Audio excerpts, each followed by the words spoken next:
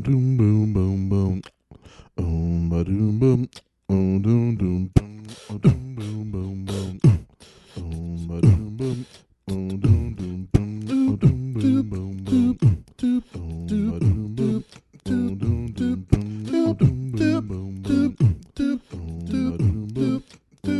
boom. This Week in Mormons.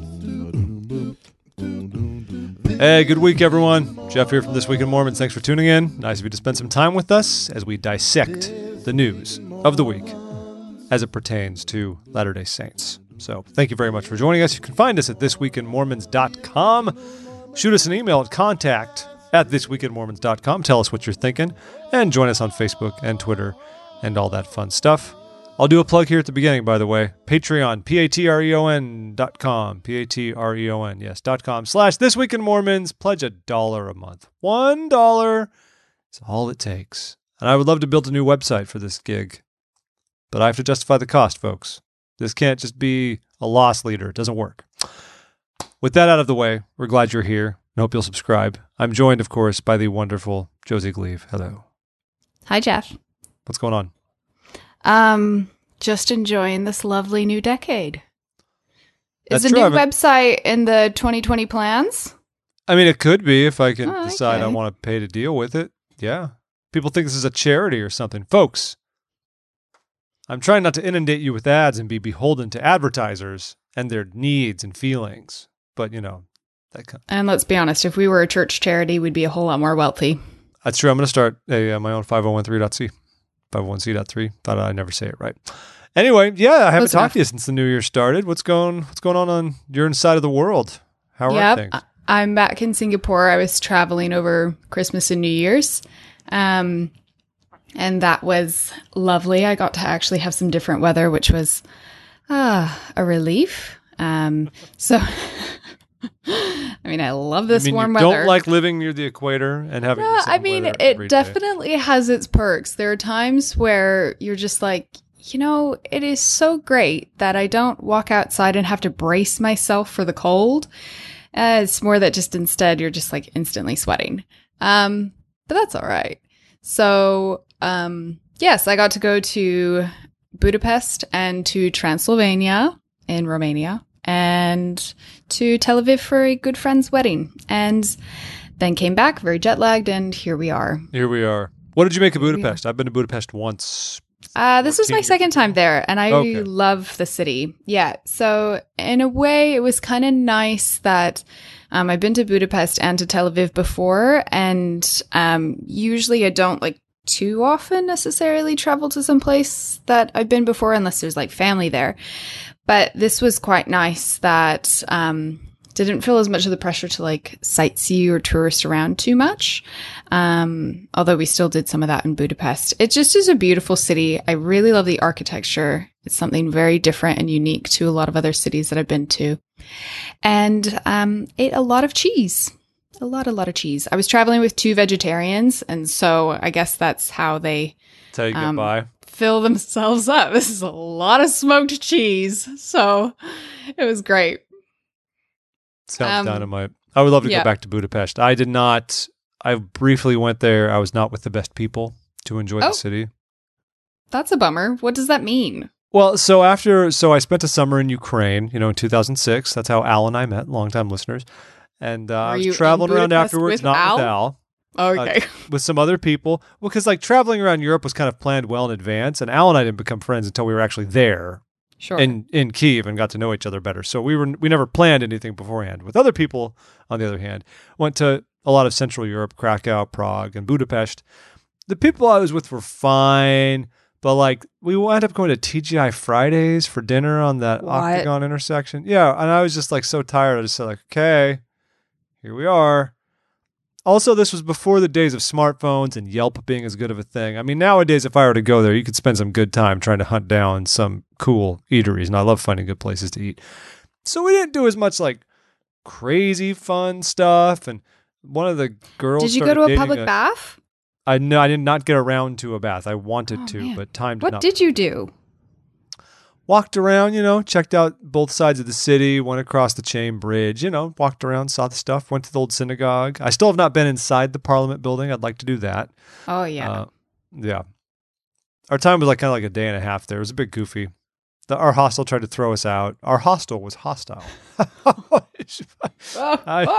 So good.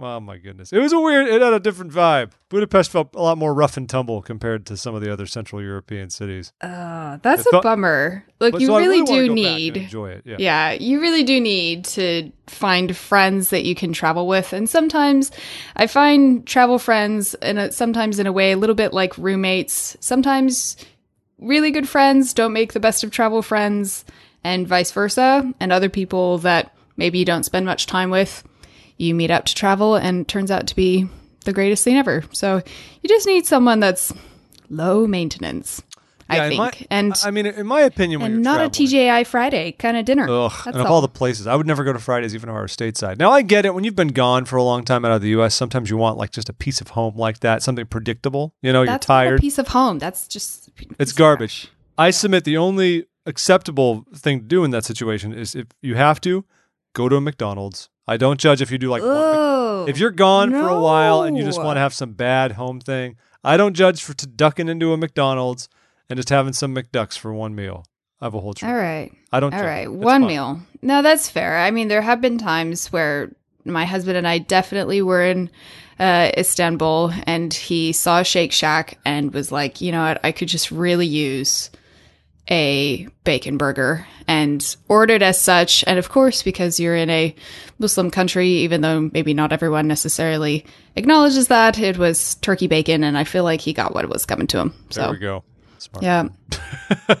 I was actually watching one of my favorite travel vlogging channels on YouTube, Kara and Nate. If anybody watches them, send a holla. You ever see them? They're great. Kara. No! The point is, they had a long layover in Singapore. I know you mentioned the Shake Shack that opened there in the Jewel, in Singapore. Yeah. So they actually stayed in the Jewel for 55 hours before they went somewhere else. So they decided to check out Shake Shack, which they never do because they travel full time, to see what the fuss was about because they've been out of the U.S. Anyway, I thought of my fine Singapore friends and the crazed madness that Shake Shack in Singapore has caused for the fine people of Singapore. It's serious. Five Guys has also just opened up closer to my house. Same issue. Massive lines. There's no shame in that. When I lived in Edinburgh, I ate lots of good food, but sometimes, you know what? I just said, I want some chicken McNuggets. I'm going to walk over to the McDucks. I was also living. No way. Pub food all the way. No, but not pub food all the way. Not all pub food is good. Yes. A lot of British food is terrible. The best food you can eat in Britain is subcontinent food, Indian and It Pakistani is food. much better now. That's what you much want. better now. It's like how all the best restaurants in the world are in Denmark all of a sudden. Scandinavian food's not that good either, people. They can do whatever they want to it, but pickled herring Denmark is pickled has herring. amazing food. There's no getting around it, folks. Oh man. Don't- I'm actually if there's there we go, any food thing that I'm following, I do quite love the chef at Noma. He comes up with some very interesting things. Have you actually been to Noma? No, they were closed when we were there. I was willing It's to already pay for gone, that. right? Isn't it already they closed it? No, they close seasonally, and then they do pop-ups in other places. Oh around no, the they world. closed the previous best restaurant in the world, El Bulli in Catalonia. That's the one that closed down. This is now turning into This is the best podcast anybody's ever wanted. fast food discussion we've possibly Last ever week had. it was Kurt and Jeff talking about Arby's and all the good stuff, and this week we've brought in the refinement I will of say, the glaive. I am a big fan of when Kurt is on the podcast because I feel like he's the funniest when he's not trying to be funny, and then when he is trying to crack a joke, you can almost hear him smiling through the microphone. I just love it so much. Anyways, that's not meant to be a dig. That's definitely a compliment. That was a bit of a backhanded one, but yeah, okay. Alrighty, Sure. shall we move on? Moving on. We'll move on to news. A lot of wacky stuff has happened this week in Latter-day Saint news, everybody, and we're gonna, where should we dive on in? There's been so much weird stuff that's been going down. I'm just gonna lead off with a quick one. Not a ton of news per se, but I thought this was interesting. The Salt Lake Temple closed on December 29th. We've talked about this a bit, some of the plans surrounding it. It's going to be closed for 4 years for a massive renovation. They're going to dig out all the way to its foundations. They're doing all this seismic retrofitting to protect it from earthquakes and what have you. And while they're there, they're basically trashing all the annexes and all the rest of that part of half of Temple Square. and they're going to redevelop the whole thing underground, all that stuff, and make it this whole new experience. So it's going to take about 4 years to do that. Cool.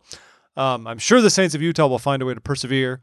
I do joke about it, but genuinely, when a temple goes down in Utah, bless the people of Utah for being temple going, but it actually does cause like much bigger lines and backlogs, and they don't have the supply to meet the demand when this goes down. So I guess that's a good problem to have, Utah. But the Salt Lake Temple will be out of commission, and you're going to be stuck going to Bountiful and Jordan River and Ochre, my favorite one, Ochre.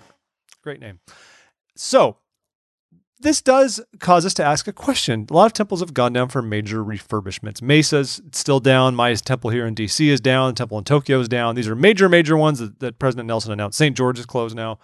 At what point, like, what do they do to make the temple not a temple anymore? Because it's not like it's a dedicated building. It's not like you got construction workers with recommends and it's some kind of experience like that. No, I mean, they decommission the building and then it's just an edifice, and they do all the work and they rededicate it. That's why we have these rededication sessions. So we know that we dedicate and rededicate through prayers and such. I've always wondered, what do they do to de-temple a building? Do they have a ceremony of sorts? Do they like close it down through prayer and ordinance or anything like that? And it turns out it's not quite that, as far as I know. The church was nice enough to release kind of just an informative article, just a nice thing for us to learn about the, quote, decommissioning of the Salt Lake Temple and the process involved to de-temple the temple.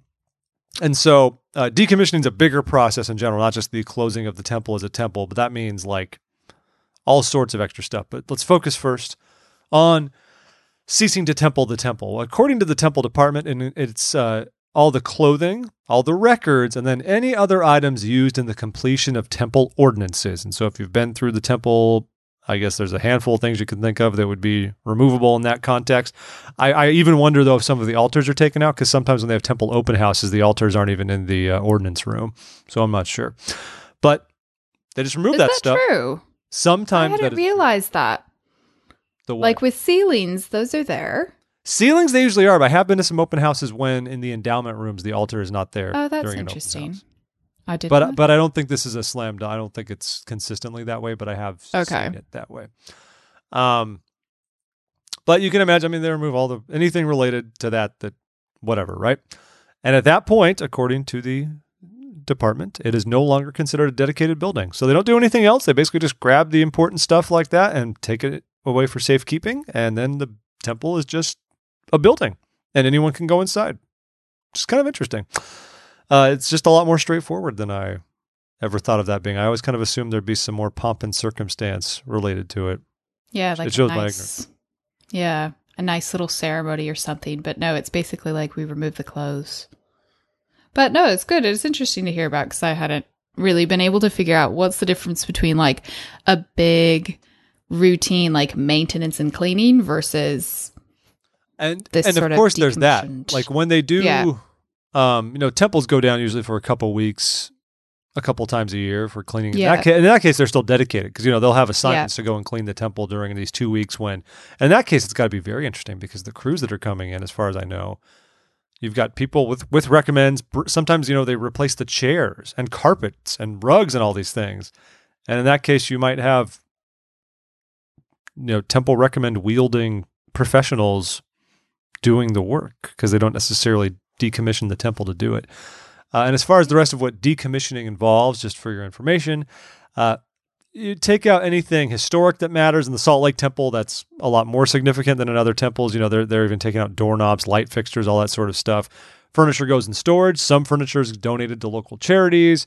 Artifacts they're even actually going to display temple artifacts in the conference center across the street. So, of course, not everything can be removed, and they go to lengths to protect the temple. But the decommissioning itself involves just kind of taking out anything that just shouldn't be there while they're messing the thing up. So that's kind of the cool first step in getting busy on the temple. They're already starting to tear down the South Visitor Center. Like, it's on. They're not messing around. There we go. There's my fun bit of information. I geek out. Riveting stuff. I love a peek behind the curtain. It's fun. So I feel like actually this week we have like a lot of women's stuff and mentions for the news. One of these is a study that women who serve missions gain quality development opportunities study shows. I feel like that should be known. I thought okay. Admittedly, I clicked on this because I was like, this sounds like a study that never should have really needed to be a study. That, like, surprise, surprise, sister missionaries build leadership skills while they're on their mission.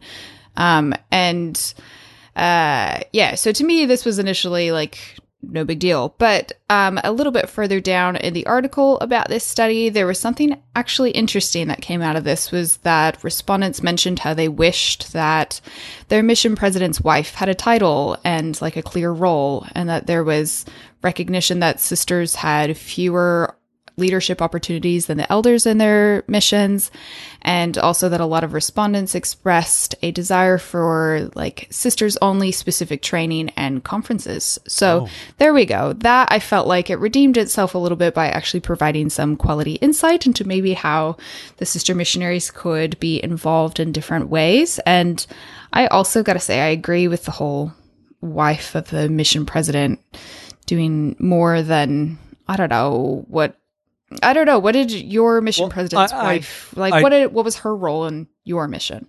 First of all, I do believe the wives of mission presidents, though, are set apart. They're not just tagging along. Like, as what? As the mission matron, I would assume. Is that a name?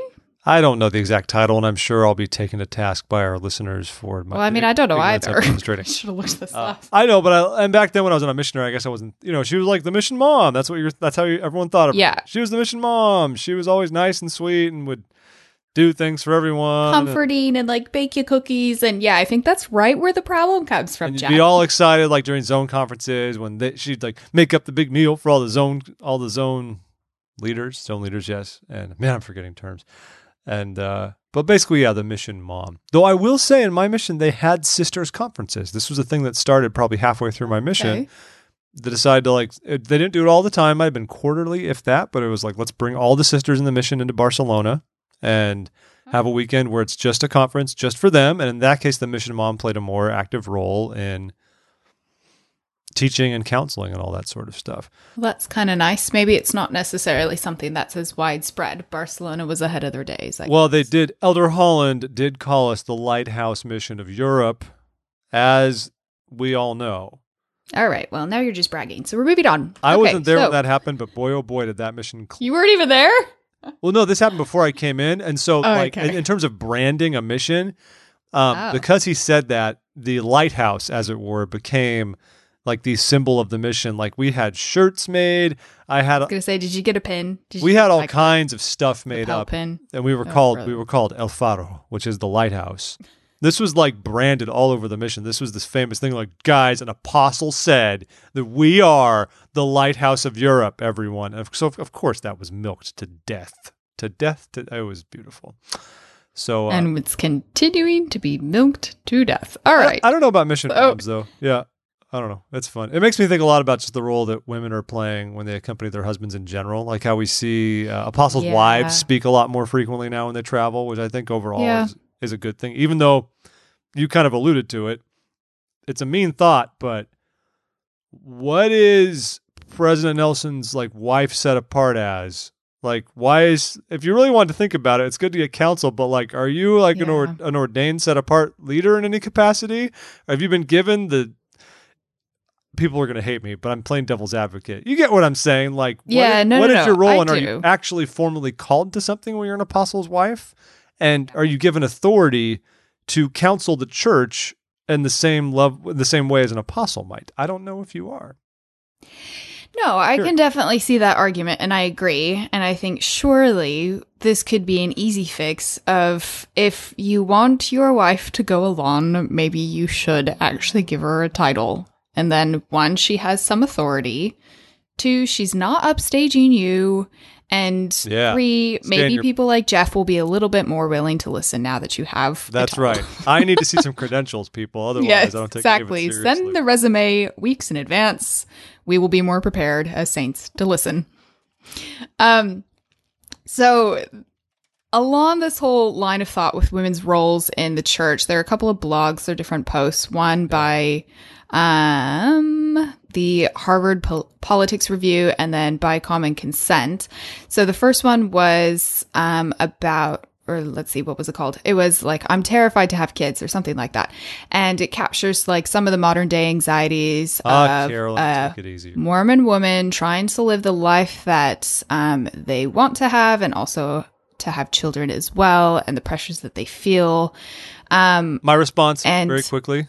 Yes. You should smile more. That's my response. Continue on. Oh, wait, is this like me personally? Just to women in general. To you? I'm just gonna be a terrible mansplainer through this whole segment for fun. So go ahead. Give him a grin every now and again. Fixes. You should smile more, sweetie. Okay. Oh.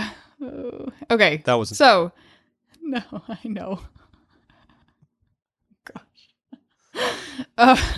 Sorry. So. I've lost my train of thought now. You've just totally disarmed me. This is how dangerous these words are. That is abusive man ploy number one. Yep. I've completely but there was a part in here that I actually quite liked that she called out, which was the mother's employment outside the home chapters of the Eternal Marriage Student Manual. Huh. Okay.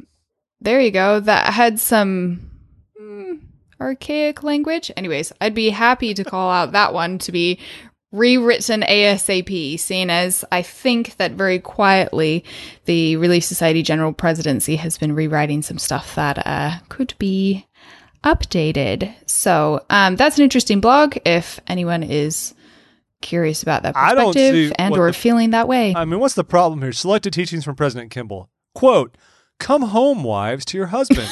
Make home a heaven for them. Smile at him, sweetie, when he walks through the door. Come home, wives, to your children born and unborn. Wrap the motherly cloak about you, and unembarrassed, help in a major role to create the bodies for the immortal souls who anxiously await."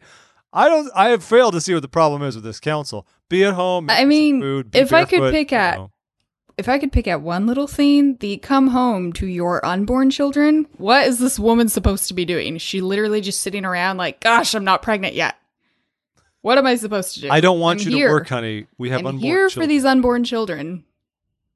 I feel like we'd be more spiritual. If wives stayed home before they even had kids and just thought about the children they would have, they would be more mentally and emotionally and spiritually prepared when the time comes. Obviously. You know what? We have Pinterest for that. I think it's already been planned out. So, I'm trying to find some other beautiful quotes. This is from Ezra Taft Benson. Beguiling voices in the world cry out for alternative lifestyles for women. They maintain that some women are better suited for careers than for marriage and motherhood. These individuals spread their discontent by the propaganda that there are more exciting and self-fulfilling roles for women than homemaking. Some have even been told to suggest that the church move away from the Mormon woman stereotype of homemaking and rearing children. They also say it's wise to limit your family so you can have more time for personal goals and self-fulfillment.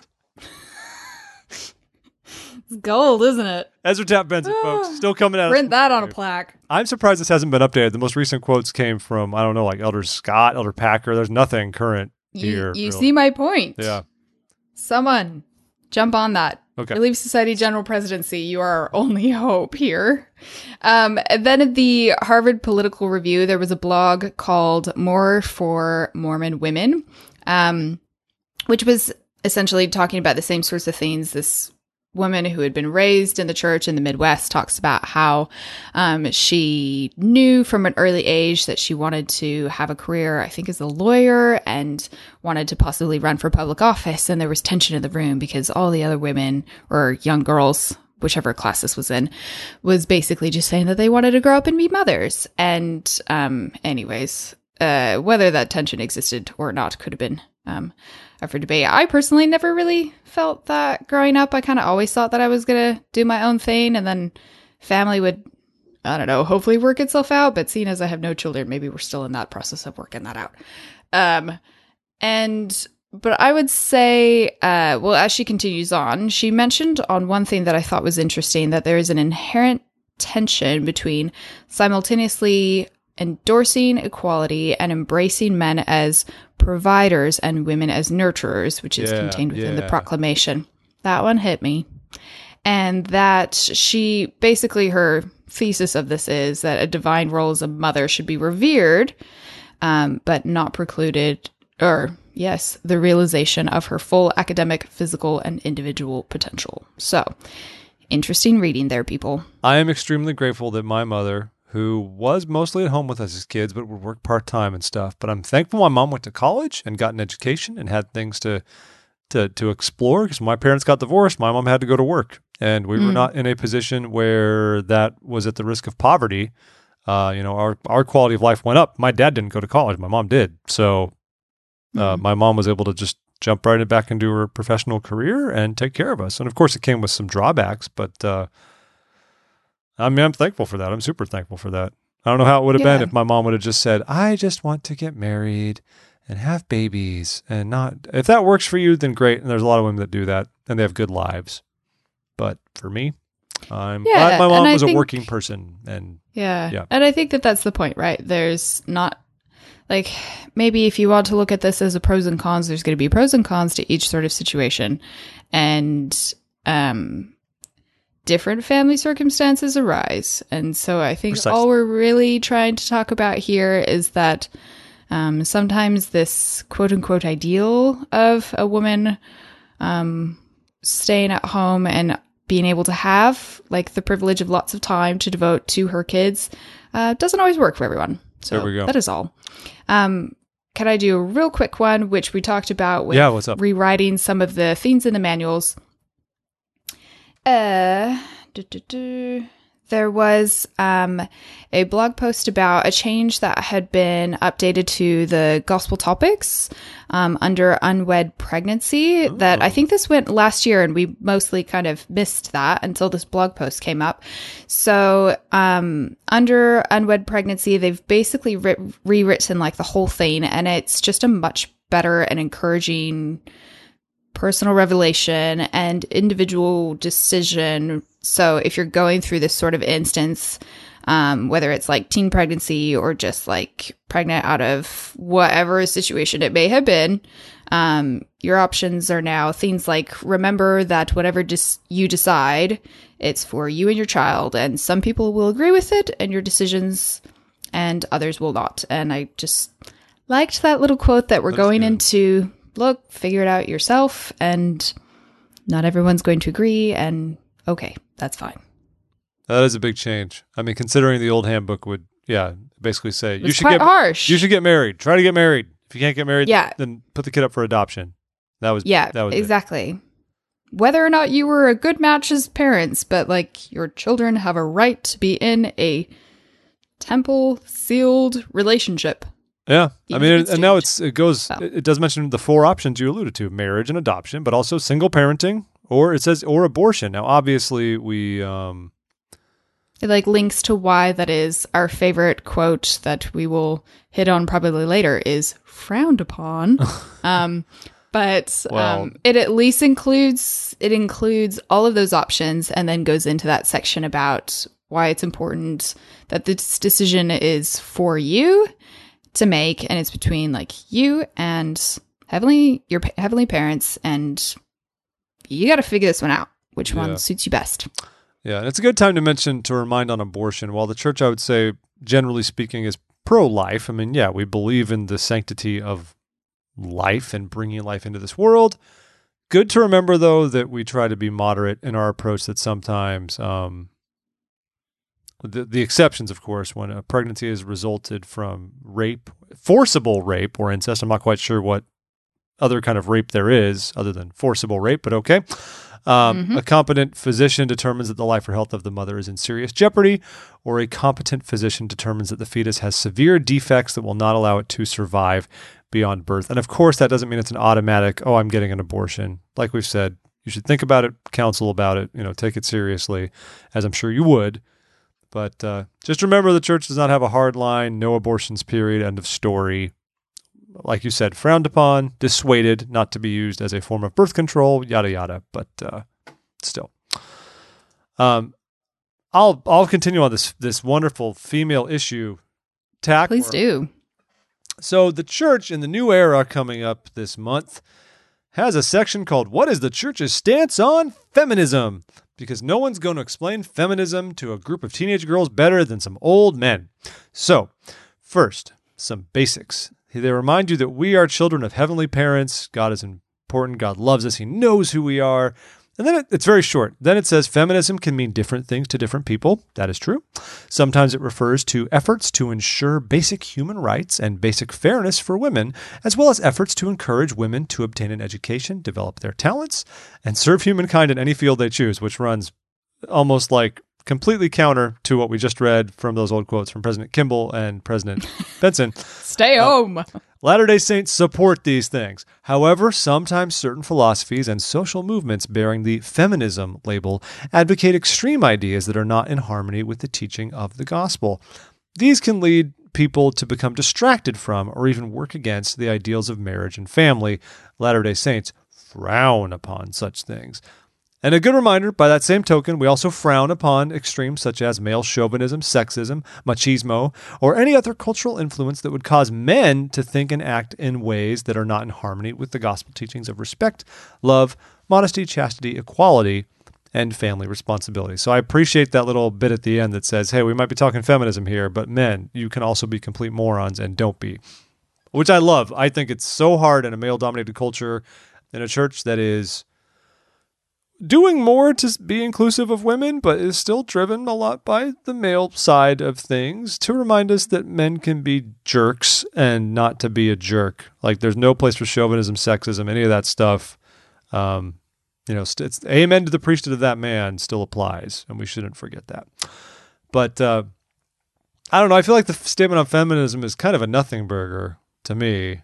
But as a woman, that's exactly how I felt. Yeah. Like, it was written up in the Trib as like, this might be something that would become a controversy. But for starters, we're trying to discuss like a highly political term in 4 paragraphs, which I just don't really feel like is going to do any of it justice.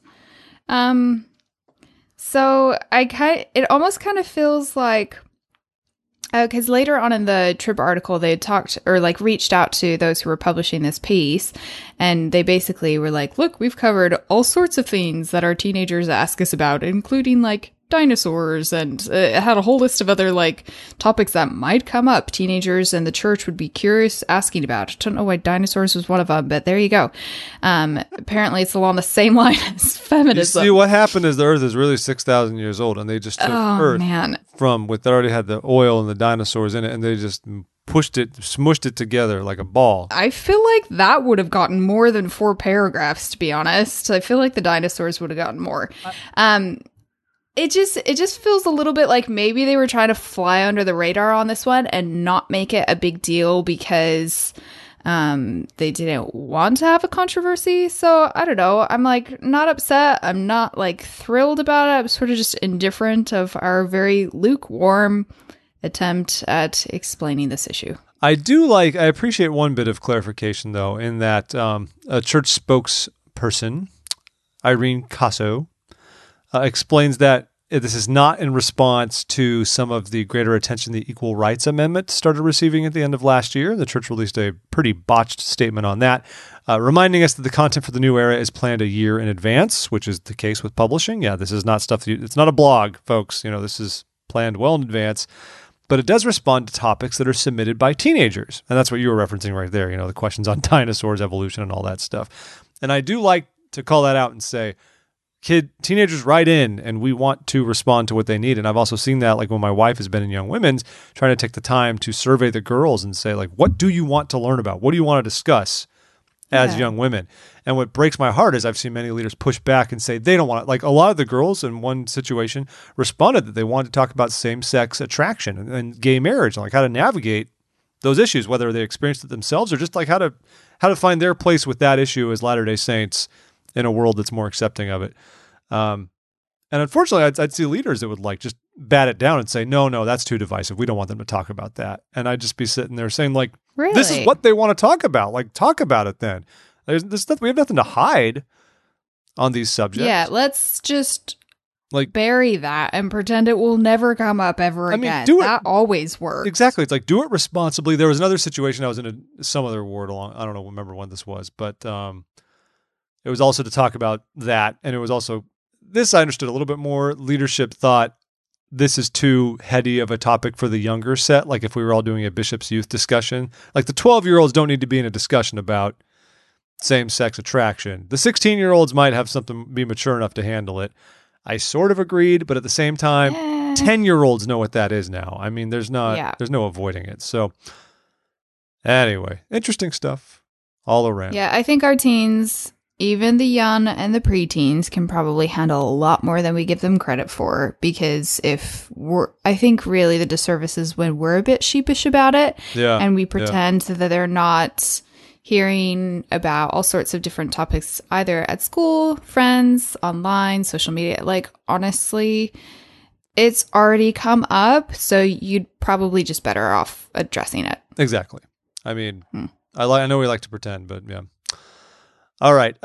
This has been a fun little week for me of feeling like I was sleuthing and then finding out the knowledge was already there. What am I referring to? You did some good sleuthing. I thought you were sleuthing appropriately, and I was impressed. Well, tip of the hat to for a moment. One of our twin listeners, Natalia, wrote in and said, "Saw this and thought it seemed kind of interesting." I said, "Oh, my interest was piqued." So, LDS Living is running a little article saying there's going to be a multicultural choir that's going to perform at the next General Conference, and you can apply for it. You can join it, right? Cool. That's a cool article. So if you look at the church's webpage about it, it goes a bit more into detail about this, because to be a member of the choir, you have to live along the Wasatch Front. You have to be there for rehearsals in the area in general. There will be a dress rehearsal at the conference center. And people, you don't do a dress rehearsal at a facility unless you are doing the performance at said facility. That's how dress rehearsals work.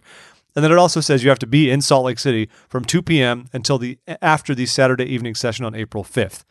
All of that is telling us you are performing in the conference center over a general conference, which because of our speculation about where this historic April conference is going to be because of everything President Nelson has said, talking about the first vision of the restoration, this tells us that general conference, at least that session, will be in Salt Lake City, just as it usually is, except that we know the Saturday evening session will be a special session now for everyone ages 11 and up. No more priesthood session, women's meeting, what have you. So I saw this and said, wow, we have discovered something. We have learned the General Conference will still be in Utah, ladies and gentlemen. I think that's good. That tells us something. Our listeners were nice enough to show us that back in November, a letter went out to general authorities, general officers. It went all the way down to bishops and branch presidents, but no farther than that. And I'm sad to say I didn't see this. I'm an executive secretary, and I did not notice this letter. So I see all of these, but I didn't see this one. And it just says, we're pleased to announce that the April 2020 General Conference will be held when it will. 5 sessions originating from the conference center in Salt Lake City. And this is when it said, however, rather than have priesthood and women's session, we'll have a special one with the people we talked about. That's all it says, but it does say 5 sessions originating from Salt Lake City, which would seem to indicate the General Conference in its entirety will either be in Salt Lake City. There are some who are choosing to view the verb originate as if to imply components of the sessions will be held elsewhere or in a different format. I think we're really expecting this there to be something wildly different when really, where else were we ever going to have it besides the conference center? I don't know. Now, building on this, some of this is maybe sort of off the record. So I was in some stake trainings this weekend. We had stake conference. And Elder Peter M. Johnson was there. Now, if you watched the last General Conference, he spoke in one of the later sessions. He is the first African-American general authority, if anyone remembers his talk. People like to talk quite a bit. I was looking forward to this, so I got to go to a leadership session with him. And he's everything you would hope. Very approachable guy, low-key. If all of our general authorities could be more like him, I think it would go a long ways in the church. Like, we're standing there singing, and he's just walking around the room, like shaking people's hands and like thanking them for being there, like mid-hymn. Instead of singing the hymn, he's just walking around like, it's great. This is all great. We're all full of love. This is wonderful. But he mentioned he briefly at one moment said something along the lines of, like, you guys won't believe what's going to happen in April. I can't believe the people they've gotten to come to this thing. He said something like that. I don't know what that means. I'm assuming this alludes to the Saturday evening session. I don't know what that means. He just said that. Like, you won't believe the people who are going to be involved in this. Like, what does that mean? Oh, Jeff. It's Lindsey Sterling. One can only hope. Donny Osmond. special musical number between him, And Lindsey Sterling. and David, Who else? David Archuleta. Oh, David Archuleta. And that guy a from little Imagine trio. Dragons. Yeah. Sorry, that was a because I couldn't think of his name, not a Dan because Reynolds I or didn't something think of his, like that. I forgot his name. I'm sorry. And then also Mindy Gledhill will come back to the church, and we will welcome There her we with open go. arms. I thought that was a little interesting, random thing he threw out there.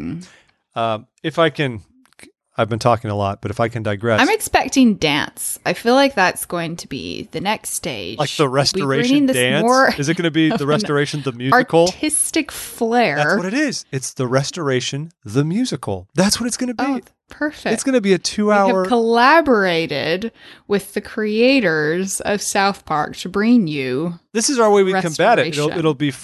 It'll be revealed here, and it's going to be great. There's going to be like it could be a sung through as well.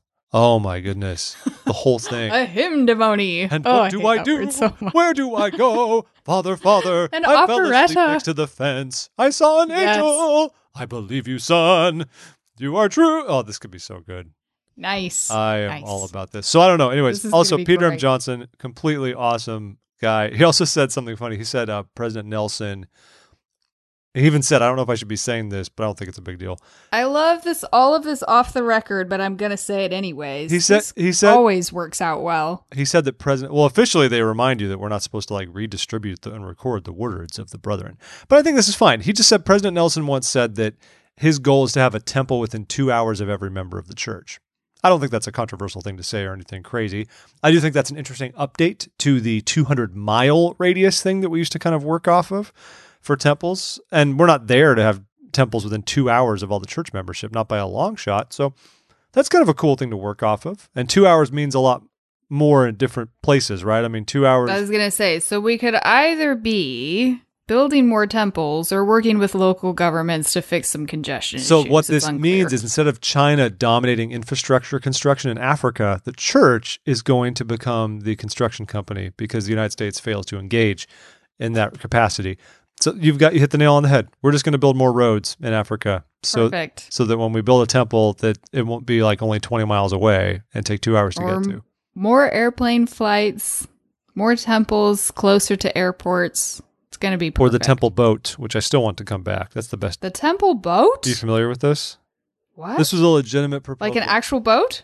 Back when, before temples were as common, as prolific as they are now, the church genuinely considered the idea of owning a boat. I don't know if it'd be a full-blown cruise ship or what have you, but a sizable vessel, an ocean-going vessel that would travel the world as a temple and go to ports of call, and then the saints could come to the docked ship and do temple work. This was a real thing that they were serious about.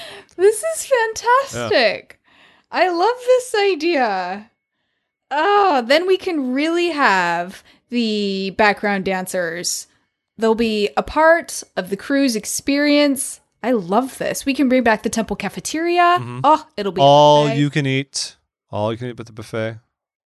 And I'm sure that story about that.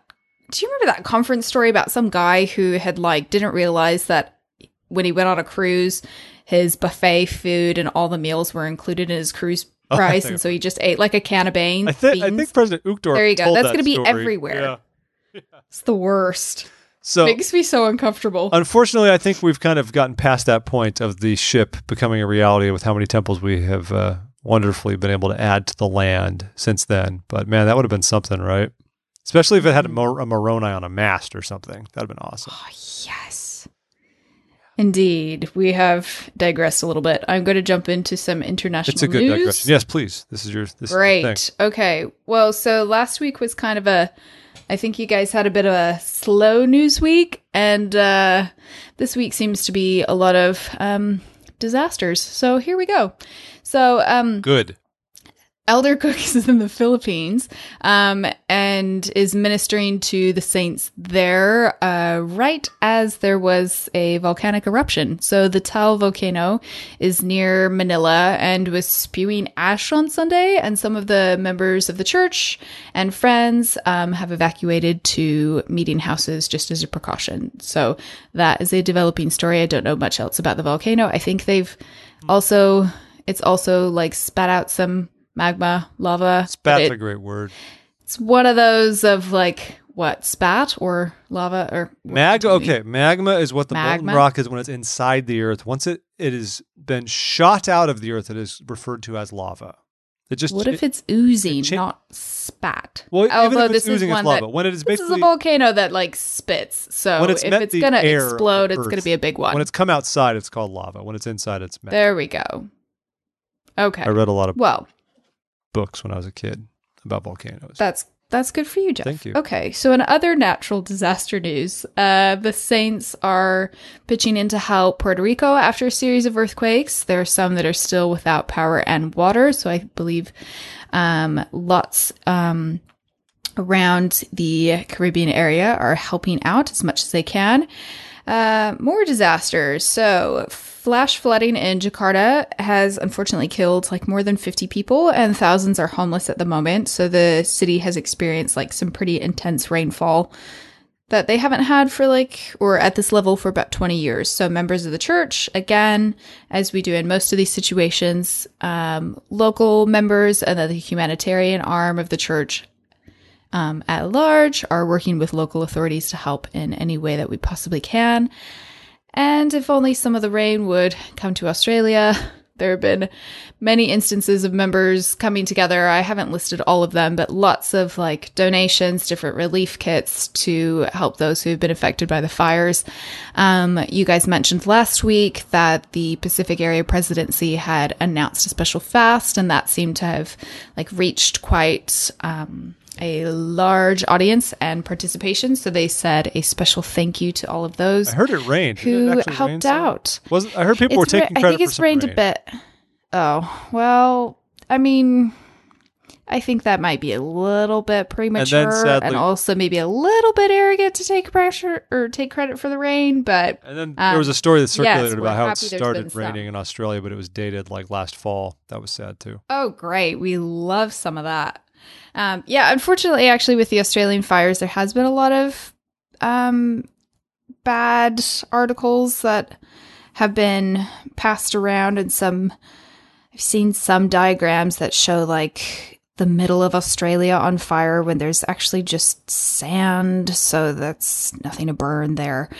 So there has unfortunately been some misinformation around this, as there is with any news story these days, but there is plenty that is still good and out there. So if you are curious, you can go to, I think the Conversation AU is a pretty good one. That's usually articles written by like academics and local experts associated with the university writing about all different aspects of the bushfires if you are curious.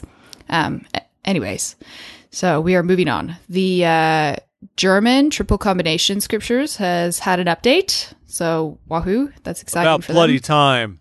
Yeah, What was the sadly holdup? nothing too exciting. They changed some headings in the Doctrine and Covenants and some grammar. So that's a bit of a non-event. They changed but that's scriptures. all right. I don't know if I can believe it anymore. I know. It's probably all wrong, but it's only ever been wrong, apparently, in German. So we fixed that.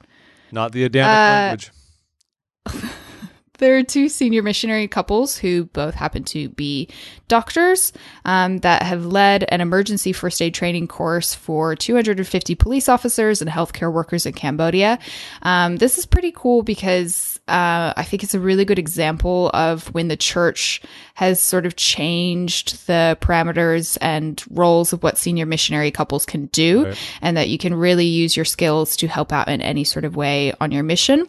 And so there isn't like a formal emergency medical system in Cambodia, and bystanders are actually not allowed to help like at an accident scene. So police officers are basically the only people who can really jump in if they've seen an accident on the road or something. But for most, this was their first course in basic first aid. So that is hopefully will be of some help.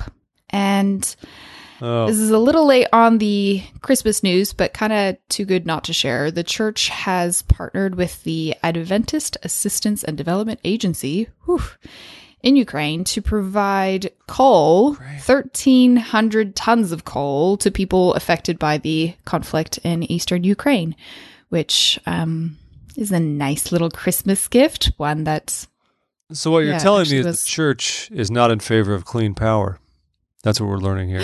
I knew that was going to come up. I'm so glad that it wasn't me who brought it up, but yes, indeed. Yeah, I joke, but in reality, it's just because that's what they use in Ukraine for. It's what they need. They're for energy, so that's part of Yeah, it. Interesting that and this is I'm coming sure now. that- I mean, A small group of people in eastern Ukraine aren't actually the ones responsible for climate change. So no, they're not. We'll but forgive a that. small group of We will Russians forgive that. are responsible for destabilizing the entire country, and that is also I true. will stop so talking I'd about prefer it. to put the blame on them.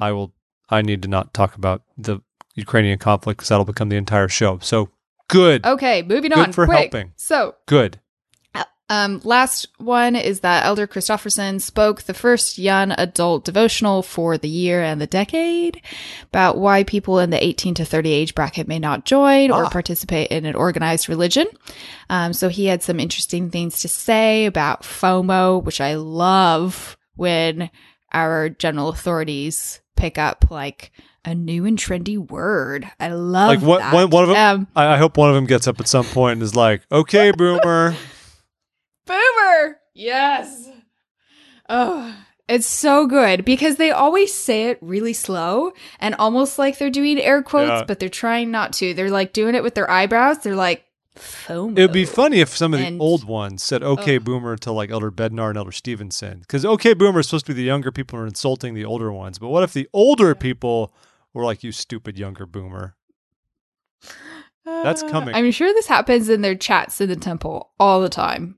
It must. I really wanna- It must just be a big hazing session. Maybe since the temple's closed and anybody can go in there right now, we need to install some listening devices so that we can find out. That sounds legal. Anyway, to so say? talked about. I don't know what the law is in you. I think people have spoken on that one actually. So, anyways, he had some good bits to say. Things like, we need not live in fear of failure. We are not alone. We are not without help. So there you go. Warm and fuzzies about faith. And delightful. that's our international news. See, we ended on a positive note. I need like a good transition, don't I? Like a da-da-da-da, and off we go on to like international news, like a really old, like 90s sort of, not really. You could even start doing a bit every week where you report on the stuff, and we'll just insert it into the show, no matter who's here. And now, I get to pick my own themes. and now we'll turn to Josie That's for what I international news, and you'll Yes. just read the headlines for 3 The minutes. problem is that the newsrooms around the world in their various languages do not publish enough They don't. for my interests. So there are still some calling out you, Ireland. Publish something. It's been 6 months. Look, there's I'm one so stake in the tired country. of it. Okay, it's very Catholic. You've got to give them some. There's one stake in Singapore, and we publish regularly. Far more No idea who's cosmopolitan. on that, by the way. I should check that out. You should. But just saying, some are better than others. It's 100. Get with it, people. You're absolutely right. Poland, come on. Poland has got bigger issues to worry about, like the attacks on the judiciary. Anyway, so It's true. some quick mentions here. The giving machines, we see them all during the Light the World campaign. Light the World is just what we've just settled in on, man. We used to change the campaign every year, but now Light the World is the jam. So the giving machines totaled nearly $6.3 million in donations for charities, which is terrific. So Pretty solid. according to BombCom, there were over 250,000 items purchased from the 10 giving machine locations. The top 5 were 3 chickens, 100 polio vaccines, take-home meals for a child, 1 sheep, and 1 box of fresh produce. And they even break that down by how much of which. So there were like 30,000 transactions to provide 3 chickens to someone, which is so amazing to me. One sheep. I'm sorry, I'm died. Where are these giving machines? They were, let's see, Like, is there one near you? no. I don't know if it'll list. Let's see. Okay. They've branched out where they've gone. So this time around, they were in Gilbert, Arizona, San Jose, California, Denver, Colorado, Laie, Hawaii, Las Vegas, New York City, Orem and Salt Lake City, Utah, and then internationally just in London and Manila, Philippines. All right. They've done them in New York City in the past, but I guess they didn't do it this time around. As far as I know, we've never done it in D.C., which is a shame because I I thought think you just list. D.C. could use some a charitable kick in the pants. I think that would be a good thing for us out here. Okay. Yeah. I'll take your word for it. Another quick thing, 15 changes since President Nelson became the prophet. It's funny to see this because I remember when President Nelson first came in about 2 years ago. And I actually thought to myself, I said, I'm going to like start writing down anything he changes just to keep track of it. But then conference came in April and he basically just churned the whole thing over. And I said, there's no point keeping track of this guy. He's a rogue agent, just does what he wants. Anyway, 15 of them. You can read this. It's in Spanish, but of course, the restructuring of the priesthood quorums, the replacing home teaching with ministering. They have announced the new hymn book and the children's hymn book. They have a new rules for interviewing youth. Of course, the name of the church, we've talked about that quite a bit. New scheduling for Sunday meetings. They've changed the missionary dress standards. They have made it so missionaries can be in contact with their families quite a bit more. They've just changed like how we communicate stuff like our digital properties. They've changed the seminary program, what they're going to be studying. They said there's a new policy for the children of gay couples, while failing to remind them that this new policy regarding the children of gay couples just got rid of the previous couple for children of gay couples from the November policy. They say you can get sealed in the temple immediately after a civil ceremony. That's a new thing that's happened. New ages for baptisms, also particularly in the temple, and serving as witnesses for that. We've changed the temple recommend questions and the new children and youth program. I translated that on the fly. You're welcome, world. Congratulations. I could tell. Everyone else, you could just use Google Translate. That's what I did. But I thought it was a nice little roundup. It was. Good little... Like, I remember when President Nelson came in that there was actually loads of criticism that he was going to be just like so hardline and not change anything. Yeah. And all of that is now ancient history as he's changed lots of things. He's Mr. Progress. He's just making it happen. So back to women's stuff. There's a new podcast by Deseret News that's actually good, thanks to Diana Douglas. So they've only released the first episode of Zion's Suffragist. It's going to be a 6-part series. I listened to the first episode, and it's about how Utah women got the right to vote, and it actually seems to have been in defense of polygamy. I guess that's simplifying a bit, but you have a listen. And there's mostly for an astounding quote by Eliza Snow in 1850, like rebuking the New York suffragists, saying essentially that Utah women don't need the right to vote because our men are nearly perfect, which is good reminder. But ladies. She clearly changed her mind and repped the movement 20 years later. So there you go. There's also this goofy one, not a goofy one. It's actually kind of sad. It's a wacky good time. Distressing. Take us there. Yeah, it's okay. So there's a woman who's suing the church for $9.5 million for disclosing her husband's sexual abuse. So this guy apparently went in, had a chat with his bishop, confessed to sexually abusing a minor on repeated occasions. Yeah. And then this woman, the wife, is apparently upset that this information was passed on to law enforcement and feels like there's been some confidentiality that has been broken. It just seems so strange and so backwards after we have so many instances of like wanting our leadership to do more. I don't think that anyone is really on the side of this woman who feels like her husband's confession should have been kept a secret. So well, that's the thing. Jeff, what do you know about bishops and like what they're supposed to do in this situation? Now, okay, first of all, the main thing is the lawsuit alleges that that basically the man was not advised in advance. Like, if you confess something illegal, we will tell the police. I'm not aware of any regulation that you have to disclose that up front. Why would you say that? Why would any bishop risk the legal standing of the church by saying, don't worry, it's between you and me and I can't say anything to law enforcement? Like, that's not the policy. No. At the same time, the policy is not... This guy just didn't know. No, he just didn't know. I mean, it was... Anyway. The policy is, of course, to help the abuser help the abused first and foremost, but also help the abuser. If the abuser can be helped, help the abuser too. But first and foremost, it is to protect the abused. And there are a number of resources to do that. Much of this has been updated in recent years. There is a hotline. And that is the main thing, and this has fallen under criticism because it's not an automatic, like, you just told me you abused a minor, I am calling the police. That is not the process. The process is, you told me you abused a minor, I am calling 1-800-453-3860, extension 2. Extension 2. No, you call it, and there's a hotline. No, The hotline is staffed by lawyers and people aware of the intricacies involved in these issues. And also to call stake presidents if you're a bishop, for example. And they will help guide you what you should potentially do when addressing situations of abuse like this. So legal and clinical professionals answer the questions and provide instruction on how to assist the victims, how to comply with local law, and requirements for reporting abuse and protect against further abuse. That's typically the policy.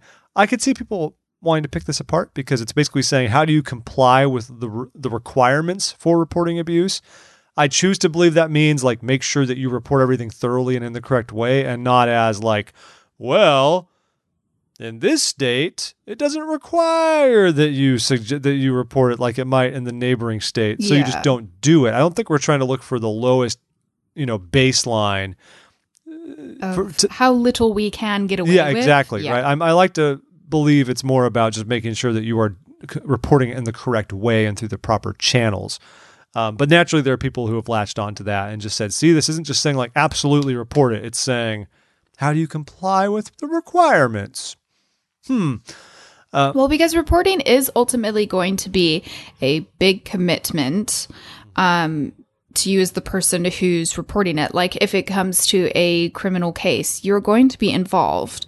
And I don't think that bishops should shy away from that, but they do also need to be aware of what this means, and they should absolutely report it. And it seems like in this situation that, like, if the news is reporting that this man has abused a minor on repeated accounts, it doesn't sound like it was something that necessarily happened like 30 years ago. I don't know, it might have been, but it sounds like it's falling within the statute of limitations. This, to me, I can't think of any possible reason why the lawyers on the other side of this hotline would have said, nah, like, his privacy is more important in this situation. I think that one is definitely one that you report. It's just strange that the wife is suing for this. The lawsuit is usually like, hey, you didn't protect my child against abuse, so I'm suing you, church. It's not exactly this. You didn't protect my husband, who then hurt at least one poor child multiple times. And of course, unfortunately, it's a strange one. We all latch onto this as a story. I'll be very curious to see what happens with it. I wouldn't be shocked if a judge throws it out before it even goes to trial. But we'll see what happens. It's a bit cringy. It is a bit cringy, but it's an important cringe, Last one here, I guess I'll just jump into it real quick. So you might remember Go for it, Jeff. Some time ago, when was this one? April 28th. So in the spring, the 2018 session of General Conference, you might recall there was a woman, you don't know her name, but her name was Crystal Ligenet. And she shouted while Elder Oaks was inviting newly called members of the faith's leadership to take their seats, after they call new 70s and what have you. A woman shouted from the rafters, "Stop protecting sexual predators," and yelled it loudly.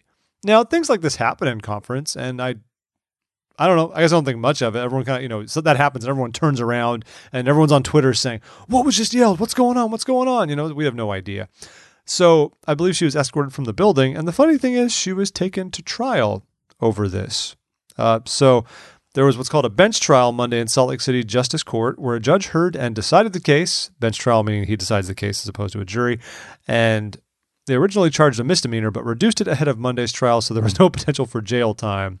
The judge said, "I don't think that your message is wrong. I think your timing and your place is inappropriate and is also a violation of the law." I guess because it's you have a right to protest against the, the case was... Yeah, what is the law on this? Is it like you can protest outside, but you can't, like, disrupting a meeting seems... it's private property.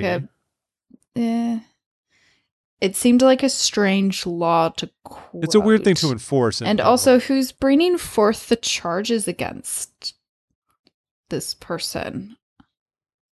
The people. Like, is it the church? I don't think that it specifies actually in the article, like who necessarily brought the charges forth, but that they went to court and Crystal was convicted.